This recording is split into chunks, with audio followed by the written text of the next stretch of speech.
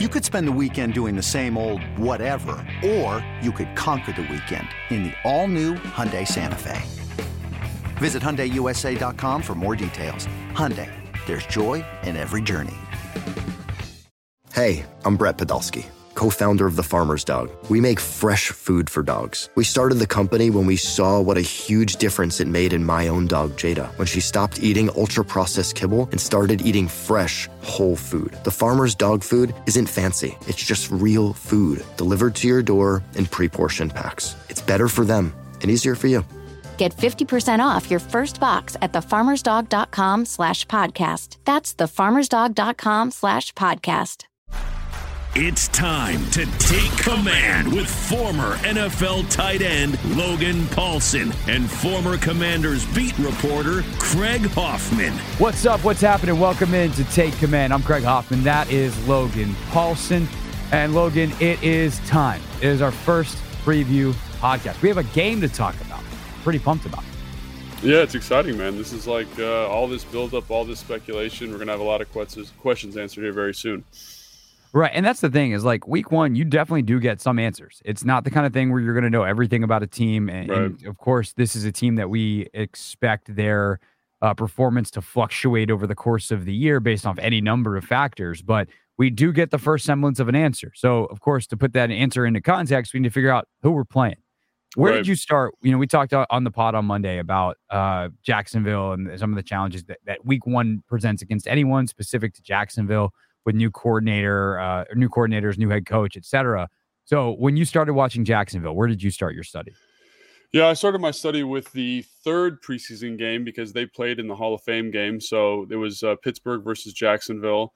And I kind of went from there. Any game that there were starters playing in, I wanted to take a look at what they were doing just to get a feel for who they were. You know, I get to see Caldwell's defense and how it kind of mimics what they were doing in Tampa Bay when he was there. You know, early first down tendencies is to be in that kind of big 34 front with those big run stuffers, those big ends, and kind of dare you to run the football because they think they've got some really good run stuffers there. The personnel inside is kind of carbon copies of each other, big, physical, kind of mauling, you know, nose technique type guys with enough athleticism to make you scared and can play the run really well. They kind of remind me like Stacey McGee type body types for those guys who remember from back in the day. Throwback, yeah. Stacey McGee. Yeah, you know, like kind of looking like refrigerators out there, but they move like they move like a bunch of dancing bears. So that's going to be interesting because there's not a lot of big names in that group, but some of them have very high PFF grades in terms of how they play against the run. So even though you don't have your Vita Vea there, you've got a lot of people there that can make some plays. So obviously then the edges of that front become very interesting because Trayvon Walker and then Josh Allen, number 41, not the quarterback for the Buffalo Bills, who were both high picks. Allen was, I think, the 16th pick overall. And obviously Trayvon Walker was the first pick last year. Trayvon Walker is, I mean, one of the most unique athletes that I've ever evaluated, you know, in my 15 years of doing film and college evaluation. Like he's just a big, long, athletic, kind of mean son of a gun who is about as raw as you can possibly get, but has some tremendous upside. Like it's crazy to watch him like drop into coverage and his feet, like he moves like a safety or a linebacker, like, and he's 275 pounds, you know, and that's just like such a unique body type. And then a guy who can just like run you over playing defensive end. He's raw as a pass rusher, but his one trick is the long arm and a bull. And it's not a bad trick because he's a big, strong guy.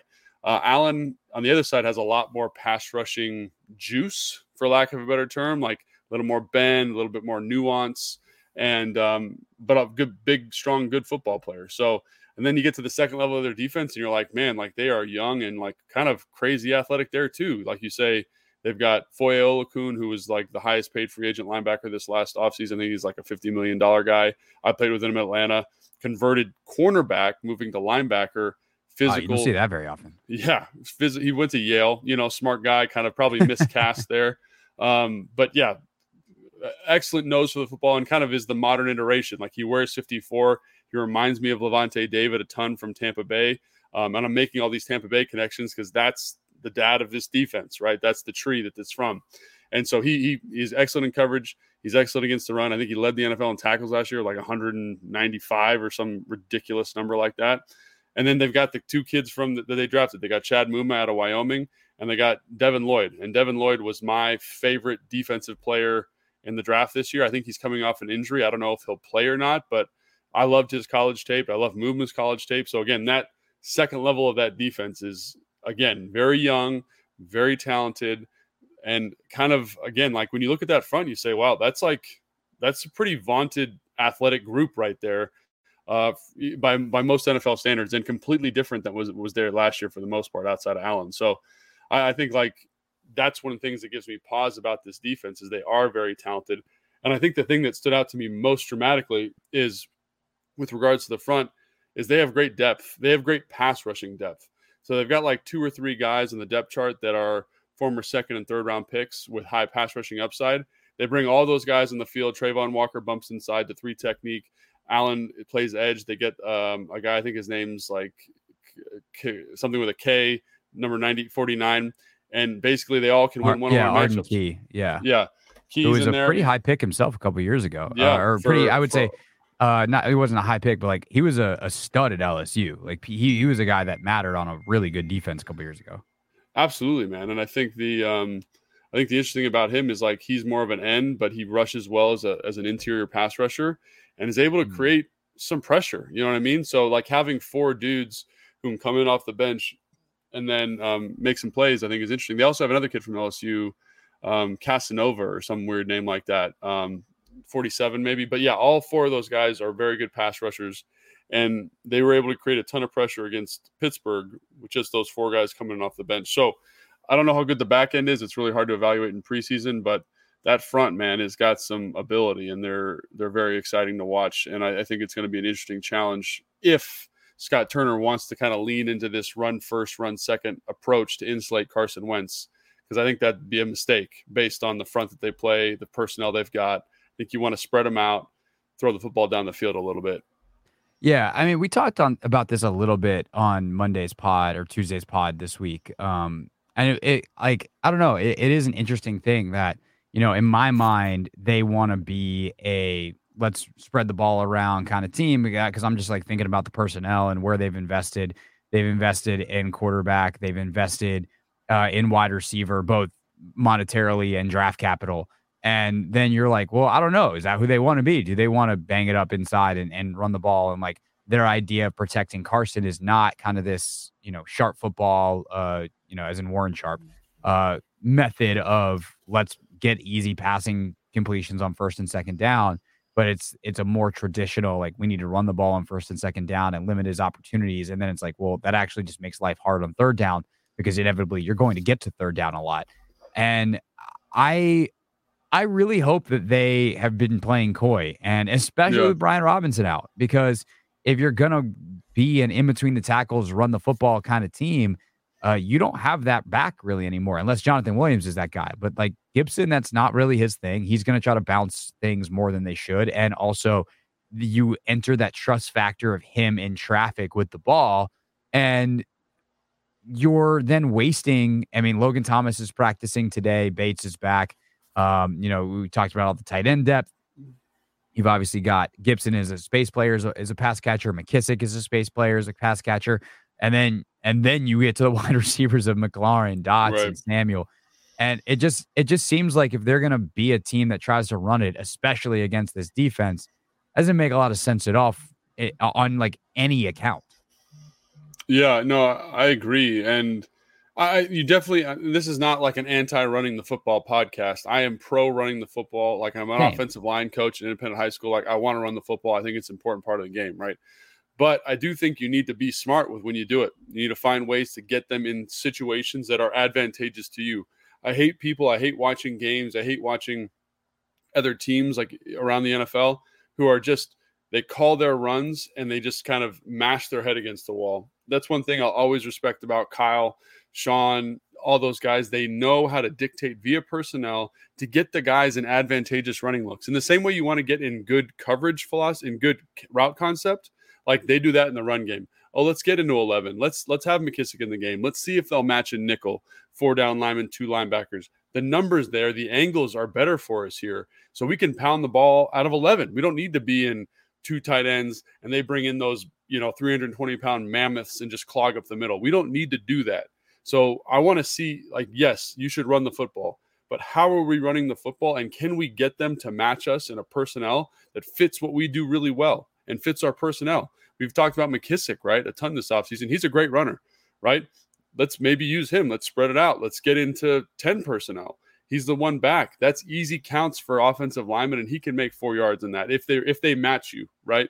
So I think that's one of the things you mentioned. One of the struggles about playing the first game of the year is you don't really know how they're going to match, right? In the preseason this year, Tampa Bay kept their big personnel in on first and second down. They were like, well, screw it. That's what we're going to do. Jacksonville, you mean? Jacksonville, sorry. Tampa Bay. And I'm guessing that's also probably what Tampa Bay used to do, though. Yeah, like, that's why that's top of mind, not just because they're in Florida. Well, and also you watch a lot of Tampa film getting ready for this game, right. So it's kind of like who are they playing? But I think that's an important thing to note. So let's take advantage of them bringing less coverage players onto the field and throw the football. You know what I mean? Because you're 320 pounds, you're built to stop the run. You're not built to cover the pass or rush the passer, right? Like, let's take advantage of that a little bit. Let's get them out of that. I remember, this is a story time with Logan. Kyle Shanahan, when we were playing Vince Wilfork in New England Patriots in 2011, intentionally went from 21 to 11 every single play in the first 25 just to get Vince Wilfork to run from the sideline back to the field, so that by like the third play in the game, he was on the oxygen tank on the sideline. Like, that's kind of how incredible story. That's how you need to think about this. You need to play chess, not checkers. And I think that's something that I'd like to see, and I'm excited to see, because like you like, again, you don't know for sure what they're going to do, but I want to see this staff, this offense dictate a little bit more to that defense, especially with a bunch of young linebackers. Like, they're good, they're talented, but they haven't played NFL football. Let's make them see a lot and see if we can get them confused, So this is something I've thought about in terms of potential personnel grouping and threat that they can play is, like, I expect to see two backs on the field a lot this year. Like, I would expect to see Gibson and McKissick together, especially those two on the field quite a bit, because you can dictate big personnel and then split those two guys. I mean, they used to do this with Jay used to do this with like Jordan and Chris Thompson, or like Chris Thompson and another back. Like, they'd have them out on the field together and then just split one of them out wide or both of them out wide. Like, there's no reason that you can't come out in 21 or whatever, or even 20 personnel, two backs, no tight ends, two backs, one tight end, and then line up five wide. Like, there is no reason that you can't do that given the personnel that you have. And that seems to be, or, the other thing that you have with Curtis Samuel is, like, you can go no backs on the field and then run the football. So you can really get some of their big guys. Like, if you want to run it and are having trouble getting their big guys off the field, take everybody out and then line Curtis Samuel up in the backfield and go. Like, there's a lot of opportunities with this personnel, and not that you want to, and like, I guess this is the challenge, right? You don't want to get away from who you are. And I think Ron, especially as a head coach, in terms of the tone he sets, but it feels like Scott as well as an OC are coaches that very much have a philosophy that we want to do what we do, and we're going to dictate that way. And I just think that's not always, like, that works when you have superior talent, and offensively they have really good talent. So maybe that works on a lot of weekends. But I look at, like, what has made Belichick so great defensively over the years is he always is just like, we're going to be good at everything. That way we'll figure out what the other team is bad at, and then we'll do it. And then we're going to be good at the thing that they're bad at. And I think with the versatility that the Commanders have offensively, they should be able to do that to any defense. Yeah, no, I think even to kind of elaborate on that point, like 20 personnel, 10 personnel, you're probably not going to get the match you want. But like, even with the personnel, like with Logan Thomason and Bates, and then you could go Gibson and McKissick, that's 22 personnel. Like, you could for sure dictate a big response, and then you could have Logan Thomas in the slot, McKissick in the slot, and then you'd feel really good about that in a one-on-one situation against a linebacker, a young linebacker, probably Devin Lloyd. And I like that matchup. And that's just personnel based, right? So yeah, using those things to your advantage, I think, is really important. Obviously, you need to know your identity, but like, the good offensive, like, this is something that I've been thinking about a lot. They're like, John Keim asked me this the other day, like, what are teams holding close to the vest, like at this point of the year? And yeah, it's a great question. And it's not even like they're holding anything particularly close to the vest. It's like how they're going to do what they do against this team. And so what I mean by that is like your offense is in, your 10 days of install are in. But now how are we going to run that same offense against Tampa Bay to put ourselves in the best situation to be successful? That's personnel, that's formationally, that's concept, obviously, right? And so I think that that's something, again, like your identity kind of has to shift. The foundation of it's there, obviously, in that 10-day install. But it kind of has to shift to exploit the matchups you see on film. And if you're not doing that, you're not putting yourselves in good situations to win football games. You're just not doing it. You know what I mean? So that is something that I think is a little bit, I don't want to say a criticism, but something that I noticed about Scott and I was always questioning. And I just want to see him kind of push that envelope a little bit and see if we can get some good responses that put defenses in binds this upcoming weekend against Jacksonville. Can you give us an example of like, let's just take like one play that would be considered? Because I think like people hear like install and like on some level, like we get what it means, but like unless you've been in the meetings, it's kind of hard to understand like what a play might look like in install and like its most basic, version versus what it looks like in a game plan. Like, can you take one specific play and then hash it out on how it evolves into a game plan version of a play? So let's take something really simple, like the stick concept, which is usually a 3x1 to one side or the other. Let's say 3x1 right. The tight end, who's the closest receiver, runs a 5-yard out. The next guy runs a flat, and the outside guy runs a go. And then the backside receiver has what they call it's a thunder. So like he can run a go versus press, run a hitch versus off. There's a whole bunch of different iterations of that. So that's like day one basic install. And you've got your X to the left in the isolation, you got your Y, your F, your Z, right? And so you've got to say, okay, that's day one stick install. The way you'd run that and you'd get to that play versus a team, let's say they play a lot of man-to-man coverage, right? I would come out in 12 personnel. I'd have my tight ends lined up in west slot, so tight ends to the left, the two receivers, so Terry and Jahan to the right. And I would say, all right, this is a very common coverage or formation to get a coverage tell. And are they in man or zone? So that helps the quarterback out. I would say shift. I would have the tight end go to the right. I'd have the F be the isolated receiver. Because again, like if it's man and I like my matchup there, let's say it's Cole Turner and he's running a thunder route and it's getting press coverage on a linebacker, he can run a fade. I'm going to throw that right now. And that's just one example, right? And so then I know pre-snap, I can work the zone side based on the pre-snap alignment of the offense. And then I shift to a formation where I have an advantage versus man-to-man coverage. So again, like that's just an easy kind of, and that would never go in training camp, but that goes in now because like something you've seen on film, and that's like basic stuff. And you can do that with practically any play, right? Let's say Terry, you want Terry in a certain matchup where you want Terry off the ball. Like we can formation it so that Terry is the Z technically in this look, even though he's still classified as the X, so that he gets to run the primary route because you want to get your horses the ball. And Kyle was masterful at that, just kind of Rain Manning out, finding ways, like it was really interesting being in Atlanta's offense after being up here where Julio's the guy. And they had so many more formations, partially because they just want to get Julio in good situations. And that's all by week. Like, when I was in San Francisco and Kittle started going off, like Kyle would go crazy with formations for the tight end just to get Kittle in the best matchup. And that's all week specific. Yeah. I remember when Jay was here and they did the same kind of stuff with Jordan. I just remember there was one formation specifically called Hulk right. And I was like, that's cool. Jordan gets to be Hulk. If I ever play football, I want to be like Flash left. Send me on a go route, coach. Right. No, that's exactly right. Yeah. So that kind of stuff, you talk about like bunches and ways to get guys off of man coverage, your splits, like there's all this kind of stuff that you kind of shift around week by week. But I think that's a great example. So I appreciate you going into depth on that.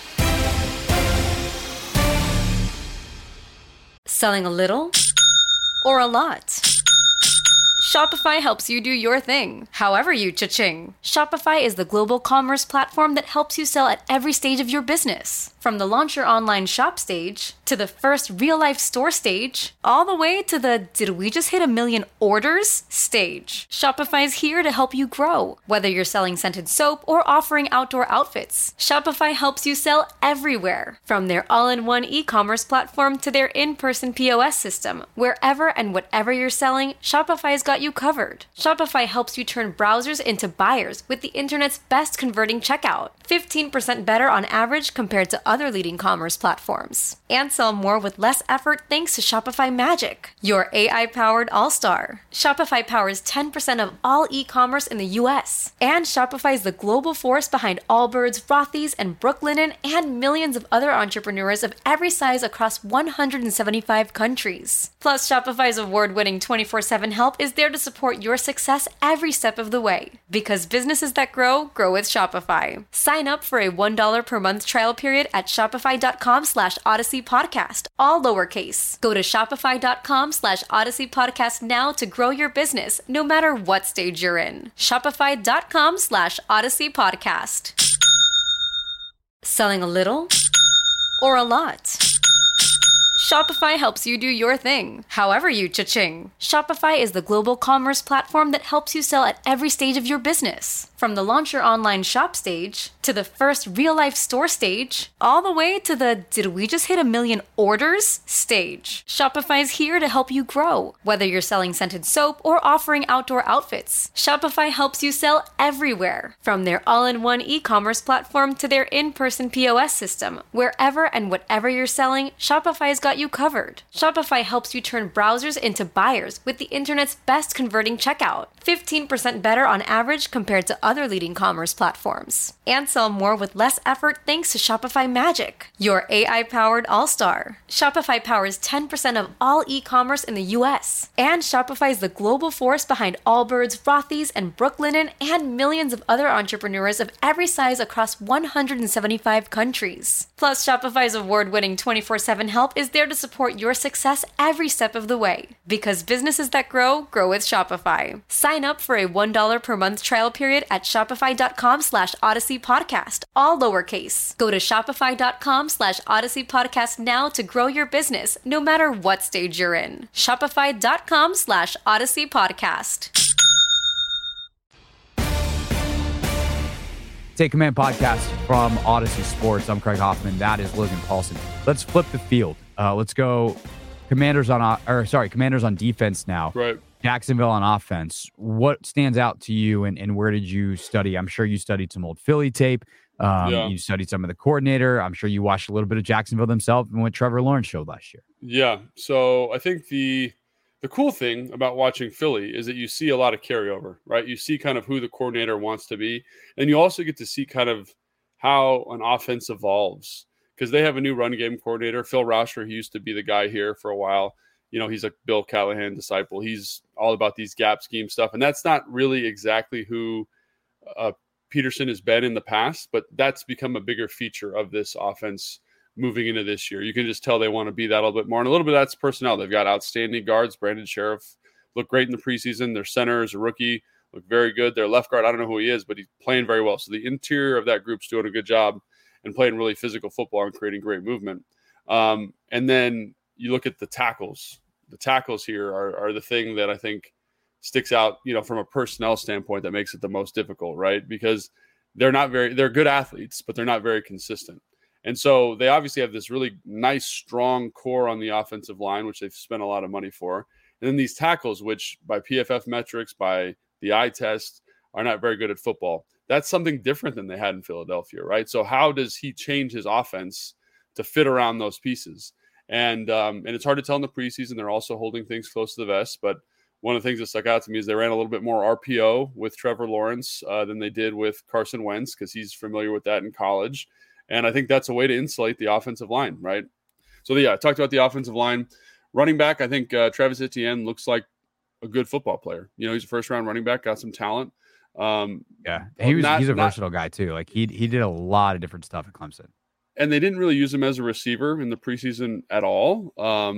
But that's not to say that's something that they're not planning on doing moving forward. I think where their offense really falls down or becomes, kind of less optimistic is when you look at the skill guys.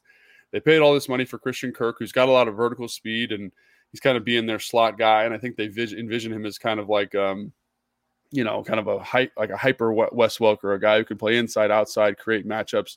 But I didn't see that necessarily from him in the preseason. That's not to say that he can't do it. Then you got Zay Jones, Melvin Jones. Melvin Jones had a really nice career in Detroit, but has been hampered by injury. Marvin Jones, thank you, has been hampered by injury in Jacksonville. And again, didn't really show up in the preseason. Zay Jones, I like what he did in Oakland, but again, a little bit more of a kind of a flash player as opposed to a consistent player. And so again, like the offense, it's got some talented pieces, some guys that you say, oh, I'd like him if he was the third guy or the fourth guy or this and that. But, on the whole, I think their offensive personnel is not quite as dynamic. Another thing, you're talking about Philly compared to Jacksonville now and how that helps. I think there are a lot of crossover concepts with Philly and the Commanders. So that bodes well for the defense because it's stuff that they've seen throughout training camp. So that's something that I think is very conducive to an effective start for the defense. Again, obviously, it's preseason tape. I'm sure they're still fleshing out their identity and what Trevor Lawrence does well. But I think, that's kind of the offense. And I haven't even talked about Trevor Lawrence yet, but he is a very, very, very dynamic dude. He's fast. Yeah. He's got a cannon for an arm. He's got great movement skills. Like you can see why he was the #1 quarterback last year. Like he has all the potential in the world.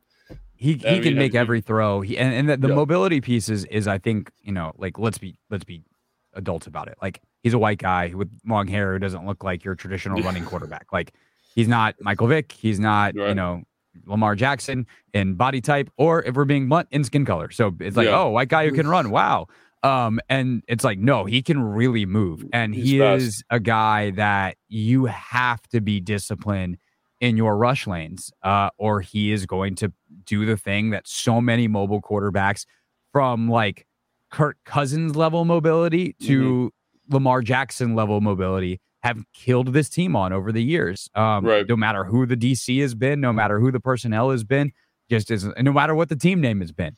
It's that those third down scenarios, especially, it seems like when the quarterback scrambles and is able to either create something with his arm or pick up a first down with his legs, extend a drive, and next thing you know, you're giving up points when you should have had the ball back off a punt. And so that, considering that was a problem in the preseason at times, obviously one of the quarterbacks they struggled with is Patrick Mahomes, and everybody struggles with that with Patrick Mahomes. It is something worth watching as they, have their good moments and their bad moments in the preseason in terms of the pass rush, the discipline, and the things that they're worried about. Lawrence absolutely falls into that category of a guy who can just kill you. Not necessarily going to take off for 70 yards, although, you leave him unchecked, he could. But absolutely is the threat to pick up 15 on 3rd and 12 if you turn your back for too long in zone coverage or man-to-man coverage, etc. Yeah, and I think the thing that stuck out to me is, I knew he was a good athlete, but watching him like walk away from people is a little unusual because he's very tall. He's like 6'6". So you don't expect him to run that way. And he linebackers would be kind of forcing the angle, and he'd just eat the angle up and just keep running. So he is deceptively fast, and he the classic terminology, deceptively fast. Because I knew he was fast. Like it's like the same thing with it's the same thing with Andrew Luck. Like he's fast, but until you see him running with other, because they're so big, right? They're just big dudes, and you don't expect them. And their stride length is a little bit longer, right? And the other thing that stuck out to me is his movement in the pocket. Like there was a couple times against Pittsburgh where they had free rushers off play action, so his back's to the defense, doing the ball fake. And he kind of just peeks over his shoulder and then does like a double stick and gets the guy to miss. And I just was like, he's like just an impressive athlete, like kind of a basketball player-esque type player. And so, yeah, he's got some ability, man. And I'm having a, coach's show with Ron tomorrow, and I've got some clips of him running. I'm like, what are you guys going to do about this? Just to see what he says.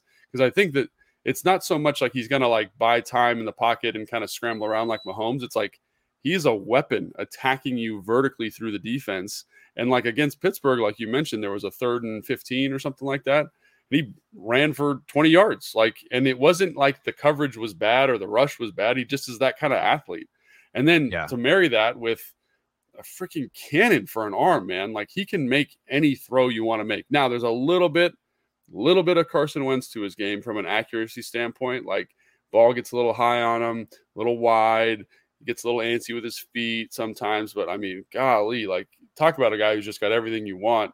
To me, he is the key for the defense. If you can keep him contained and keep him from like, I don't know, like becoming, the first pick from last year, like you're okay. But if he kind of hits his stride and gets hot, like, holy cow, man, you better watch out because there is there's a lot enough of talent. Yeah, there's enough talent around him too. Like Kirk, if you mess around and lose Christian Kirk, like he's a big play threat. Is he overpaid? Yeah, probably based off of what he's shown so far. But like he can play. Marvin Jones, he was awesome in Detroit. Yeah.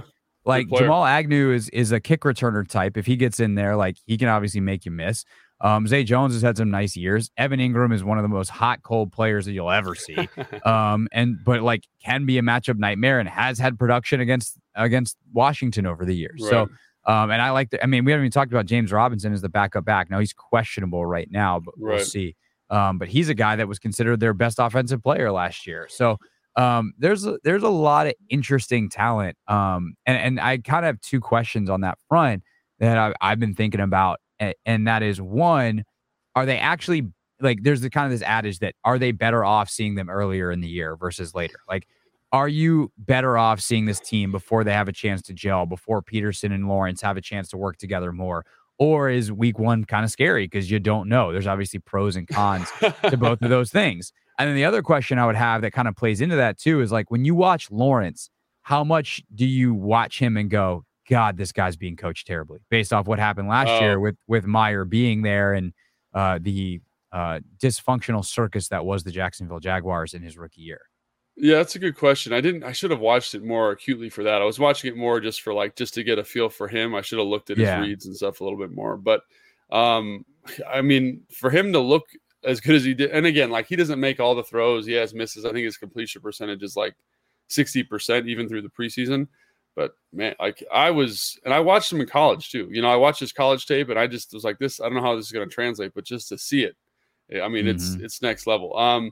Yeah, that's a good question. I think there is some advantage to seeing this team earlier just because I think they're just going to get better. I think Trevor Lawrence is going to get better. And I think that's the big thing here. As he gets better, this team's going to get way better. The defense is going to be playing better. I think even like Trayvon Walker will be getting better as the season goes on. Like right now, like Greg, he's so raw. He's like so incredibly raw. He's just relying on just being like the freakiest freak ever to play in the NFL, basically, right? And that works.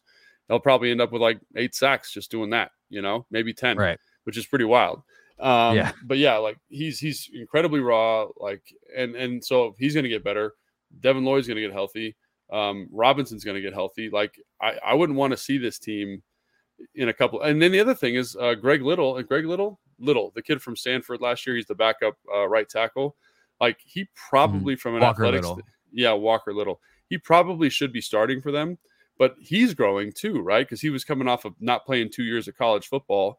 Didn't play a lot last year. Like to me, he's a guy that could be a good right tackle in the NFL. And right now they don't have they don't have a right tackle that's good or a left tackle that's good. So if he kind of finds his feet here shortly, like that O-line looks drastically different with him inserted, kind of playing with more confidence and playing better. So I do think just because the team's young and kind of really talented, it's a young, talented team that has a lot of potential, like from a developmental standpoint. I think that's why I would say play them now, like they're going to be a little disconjointed, for whatever uncertainty you have about them, like I can deal with that because I don't want to see Trayvon Walker when he's figured out a pass rush. You know what I mean? I don't want to see, like Trevor Lawrence when he's perfectly settled into this offense. Like I don't want to see that.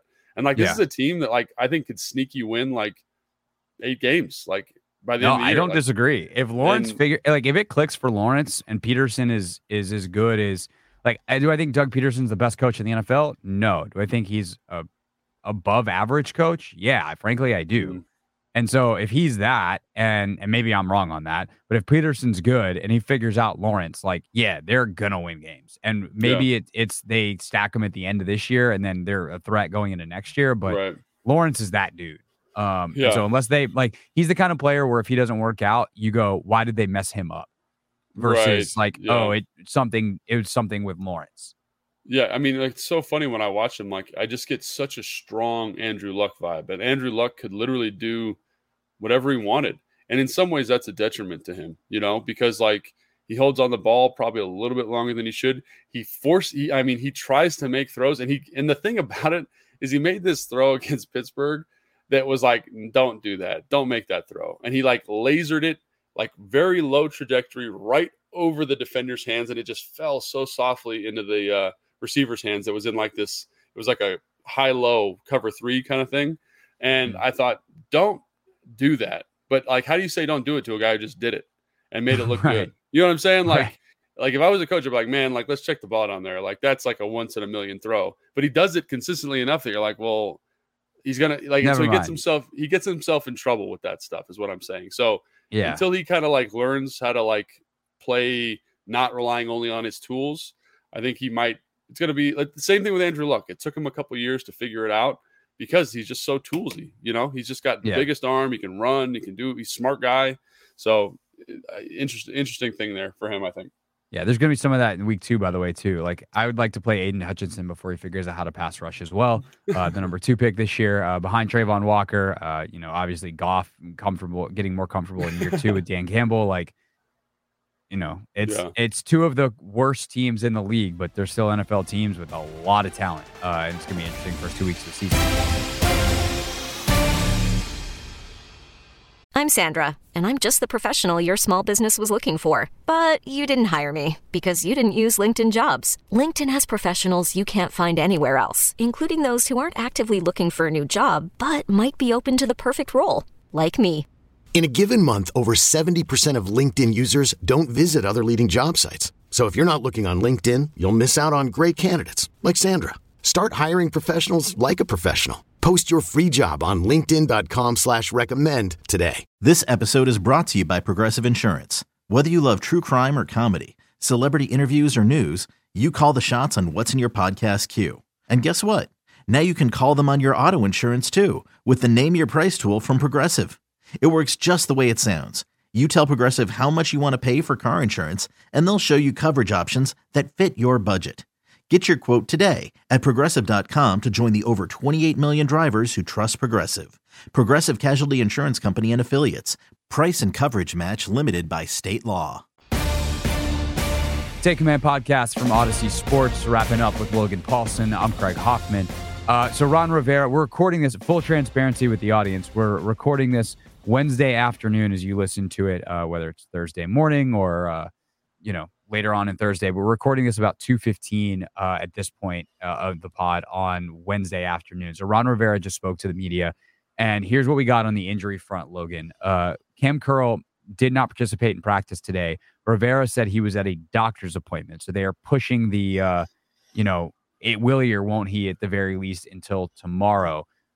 Good news on Brian Robinson. We know he's out for this weekend and will be out for a couple of weeks, but he was in the Commander's locker room walking without a limp, is down to just a bandage around his right leg. So that's obviously great news. But in terms of this weekend, you are looking at Cam Sims was back in action today after he had been in the concussion protocol, but he was limited. So he just really went through warmups. But Logan Thomas also limited. Cole Turner limited. John Bates was back. Fenari Mathis was back, and Trey Turner were all back. So Bates was full, Mathis was full, Thomas and Turner limited, Curl, and technically I guess Sims is a DNP because he only went through warmups. So if Sims is out, if Sims is out, how comfortable are you with the wide receiver depth, meaning more snaps for De'Ami Brown and potentially De'Ami Brown being active behind, obviously, the other main guys that Carson will be throwing to? It's interesting, like guys on, what day was that? Whatever day, the last day of practice, like I had talked to a couple guys about like, just how practice went. They're like, man, Diami is getting behind the defense, but they all were like, he's getting behind the defense, but if he gets behind the defense 3 times, he drops 2 of them, so like there is this thing with Diami where he has this ability to kind of take the top off the defense, and he gives you a little bit more dynamic playmaker than Cam, but Cam's just more consistent, quite frankly. And so I think that is something, again, like there's always that ability there.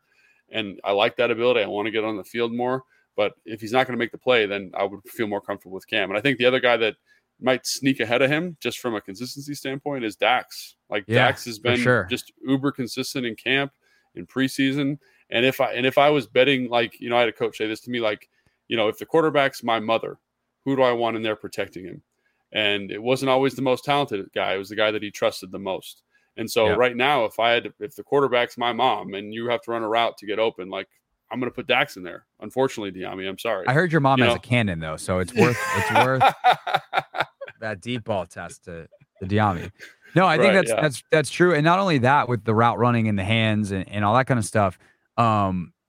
The thing that I'm interested about if Cam is out is like, how does that affect the run game too? Like Cam's a guy to bring in to block a lot. And obviously you don't want it to be like a Cam's in, they're definitely running it. But is a guy who is a big part of the run game at times, and some of the bigger formations they might have to try to, combat that size that Jacksonville has. How does it affect their run game if he's out? And whether it's Dax or Diami or extra snaps for one of the other guys in there, or, maybe that's where you get into some 3 tight end looks, things like that. I was just about to say, I think the other way to go, I mean, obviously you look at the receiver depth, and I think you feel very good about the receiver group as a whole, For sure. Even if Diami's got to play, you feel good about him playing football for you. So I don't want to like start an alarm or anything. Dax, if he had to play, I'd feel fine. Cam, if he had to play, I feel fine. And that's what a good team is. They've got good depth. But if you were having some type of reservation about it, like I think the fact that Cole Turner's getting healthy is an interesting thing there. Because I remember talking to somebody, who was this? And they were like, oh, basically he's like a big wide receiver. And that's true. So maybe you feel like he's your, like kind of like that rotational piece if there is a depth issue at receiver. Because I think he does have some ability now that makes him special and makes him consistent and makes him reliable. I think that stuff's important when evaluating the roster. You know what I mean? Like, hey, maybe I like Turner as opposed to Diami in this situation. And you have that now because you've got good tight end depth. So, and again, we've mentioned McKissick, like that. That's what good depth gives you, is it allows you to overcome these little injuries, these little snafus a little bit more. A guy that I think is maybe, most significant in that group is Fedarian. No one's talking about him being out, but him coming back is going to be a big deal. Like I just went back and watched all of Jamin's plays from the preseason, and he was in there quite a bit with Fedarian. And Fedarian, like, he just does an excellent job, and he plays hard. He's where he's supposed to be. He's eating up double teams. He's running to the football with great energy. And I think having that third piece in there, a guy that's going to do his job, elevate the linebackers, and play with great energy is a significant part of this offense. And he might only get 15 plays, 20 plays, but those are going to be impactful plays just because they're spelling Allen, they're spelling Payne. And I don't think there's going to be that much of a drop off if he's in the game. Right. Yeah. I mean, Allen and Payne obviously have the chance to make big plays. I mean, not that Fedarian doesn't have a chance, but a much greater chance for Duran and John at this point in their careers than Fedarian. But like knowing that the floor is not going to fall out from underneath you is huge, especially as you got linebackers who are relying on that to be able to do their job in front of you. The other interesting names on that injury report, the first one of the year, obviously, that we get from Rivera, Logan Thomas being limited, like what would it mean if he's able to play even in not a full complement of snaps? I would imagine he's not going to be out there for 80% of the offensive snaps or whatever, like the goal would be for him in the regular season based off rotation, based off formations, all that kind of stuff. Even if he plays 30-40% of the snaps, like what does that do for this offense? Even though they have really good tight ends behind him, but like Logan's the one for a reason.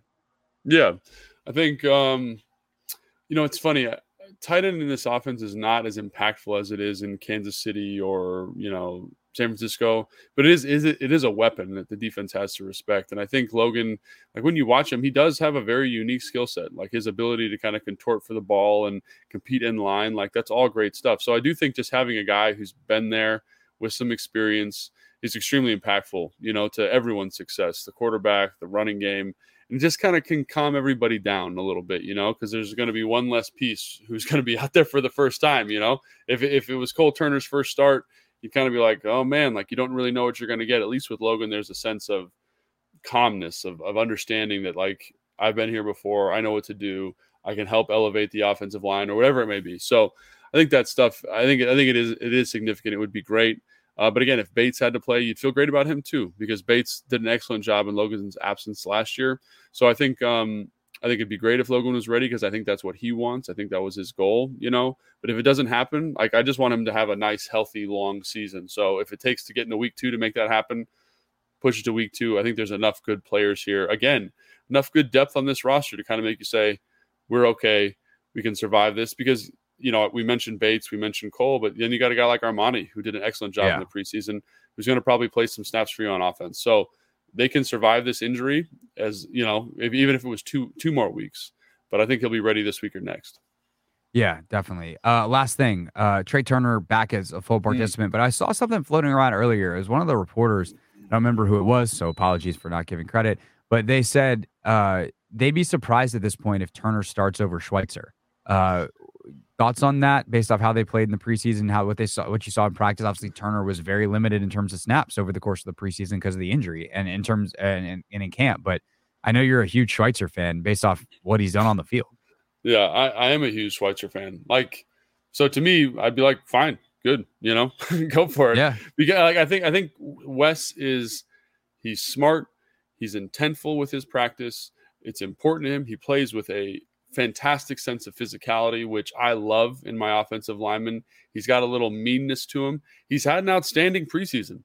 Like if you go back and watch the Carolina game, he had 4 knockdowns on pass pro. A guy where they kind of slide goes away, he's looking for work and is able to rib shot the edge rusher for the tackle or for the center. Like that is good stuff. So he's had a great camp, and I think in some ways you feel fine about him starting. If Trey's even a little bit questionable, I'm like, Trey, take your time, bud, because this guy on some teams, the NFL is a starter. And for us, we have the luxury of having him as kind of our first rotational backup. But yeah, man, I think that's fine. I think the area where you're kind of concerned about him is pass pro, but I think he's done a better job there throughout the preseason, out throughout training camp, matching up with guys like Allen, matching up with guys like Payne. He's not winning all the time, but at least he's having competitive reps with those guys. And I think that's, again, showing a maturation from him. And why not reward that? A guy who does like literally everything the right way, reward it. Say, good job, man. And here's your chance to prove it as a starter. Yeah, it's tough. Turner signed here as a veteran, I think obviously anticipating to start, but these are the decisions that Ron Rivera is paid to make. Obviously his coaches are paid to make. And so we will see how that plays out. And it could be temporary, right? Like you said, like Turner's just a little bit banged up and it's like, hey man, take your time to get back to 100%. We're going to dress you. We know you could play, but Schweitzer's ready to go. So let's get him out there. Turner, a full participant in practice on Wednesday. We'll see how he continues to develop throughout the week as he continues to come back from that quad injury. All right, that's it for the pod this week. The next time you will hear from us is live on the radio. If we mess up, Logan, there's no cover. There's no going back. There's no Matt Essick to edit anything out. We will be live 10 a.m. On Burgundy and Gold Game Day, 106.7 The Fan and the Team 980. For countdown to kickoff. That is Sunday and each week throughout this here NFL season. In terms of podcast scheduling, we will be back next week as usual. We got to take a look at the timing of the press conferences and all that kind of stuff to try to make sure that we get you the best up-to-date pod. So stay tuned. We will have a full regular schedule for the pod next week as we kind of get the lay of the land and how they're going to run things throughout the season. Obviously with game 1 in the books, they will have kind of their post-game routine. And so based off that, we will let you know our post and pre-game routine. But the good news is if you subscribe to the podcast, none of that matters because it just is going to come to you whenever it's ready, whenever you want a podcast. It's just like bang, right there in your podcast feed. So make sure you subscribe, Apple, Spotify, Google Play, wherever it is that you get your pods, the Odyssey app, of course, as well. All right, that's it for the show. If you want more from Logan as well, Logan_Paulson82 on Instagram. You can get me at Hoffman Show on Twitter. And I'll see y'all on the radio, and we'll see you Sunday on the radio on Burgundy and Gold Game.